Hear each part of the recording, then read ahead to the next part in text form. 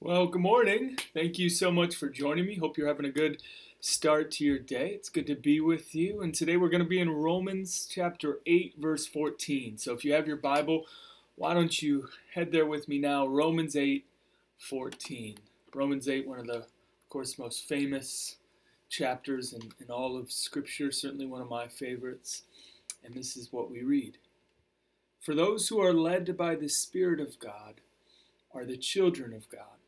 The Spirit you received does not make you slaves so that you live in fear again. Rather, the Spirit you received brought about your adoption to sonship.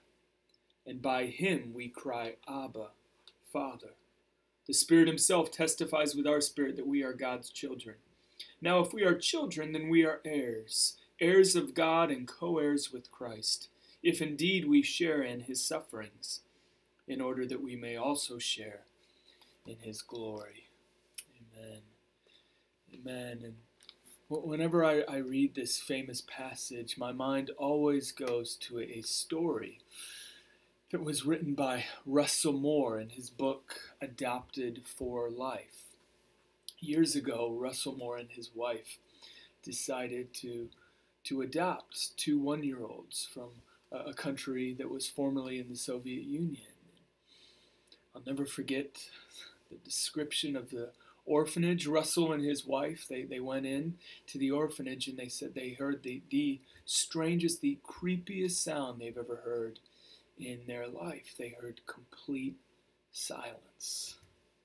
This was an orphanage, many floors filled with toddlers, and it was completely silent. It was so different, they shared, than the church nursery back home, which was filled with cries and giggles and screams and little feet running around. It was completely silent. And finally, they were given access to the room where there were two one-year-olds that they were planning to adopt. And they entered the room, and there was row after row after row of cribs. And in each crib, there was a little toddler who was completely silent. And they soon learned that when a toddler or when an infant begins to cry for food to be changed or for whatever reason, and no one comes and no one responds, then these infants, they quickly learn not to cry anymore. And so there was this building full of children who were completely silent because no one was ever attentive to their cries. And so Russell and his wife, they spent a few days with these two one-year-olds. They brought over chairs by the crib, and they would read books. They read Goodnight Moon and other books that you read to infants or to toddlers. And the boys, certainly they didn't understand the words, but the boys sometimes smiled or they stood there stoically, but all the while they were staring at Russell and his wife without ever opening their mouth, without ever saying anything. And finally, it was their last day in the country.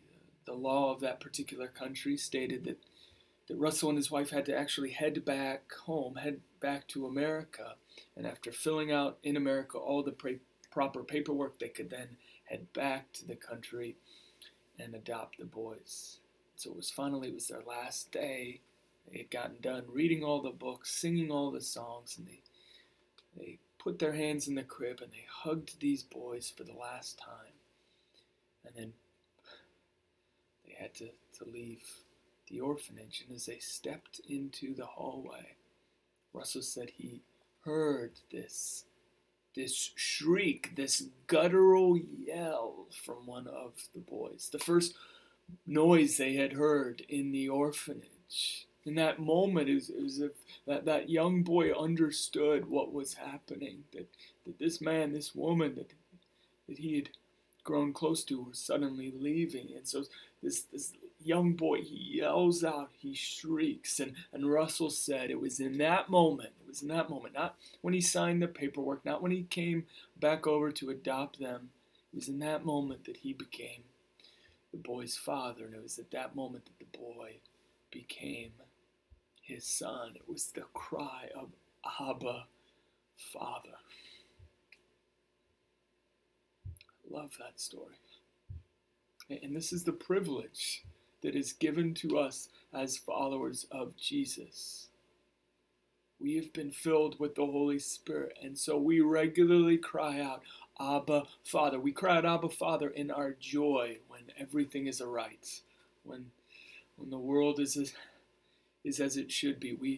We cry out, Abba, Father, in our gratitude, thanking God for all that He's done for us. And we cry out, Abba, Father, in the midst of our pain, in the midst of our confusion, in the midst of our hurt, when we don't understand. We cry out, Abba, Father, because we know that our cry will be heard. Because we know that we have a Father who loves us, who cares for us, and is attentive to our cry. What a privilege it is that as followers of Jesus, we too can cry, Abba, Father. Hope that was an encouraging word for you today, and I hope that you have a great rest of your day. God bless you.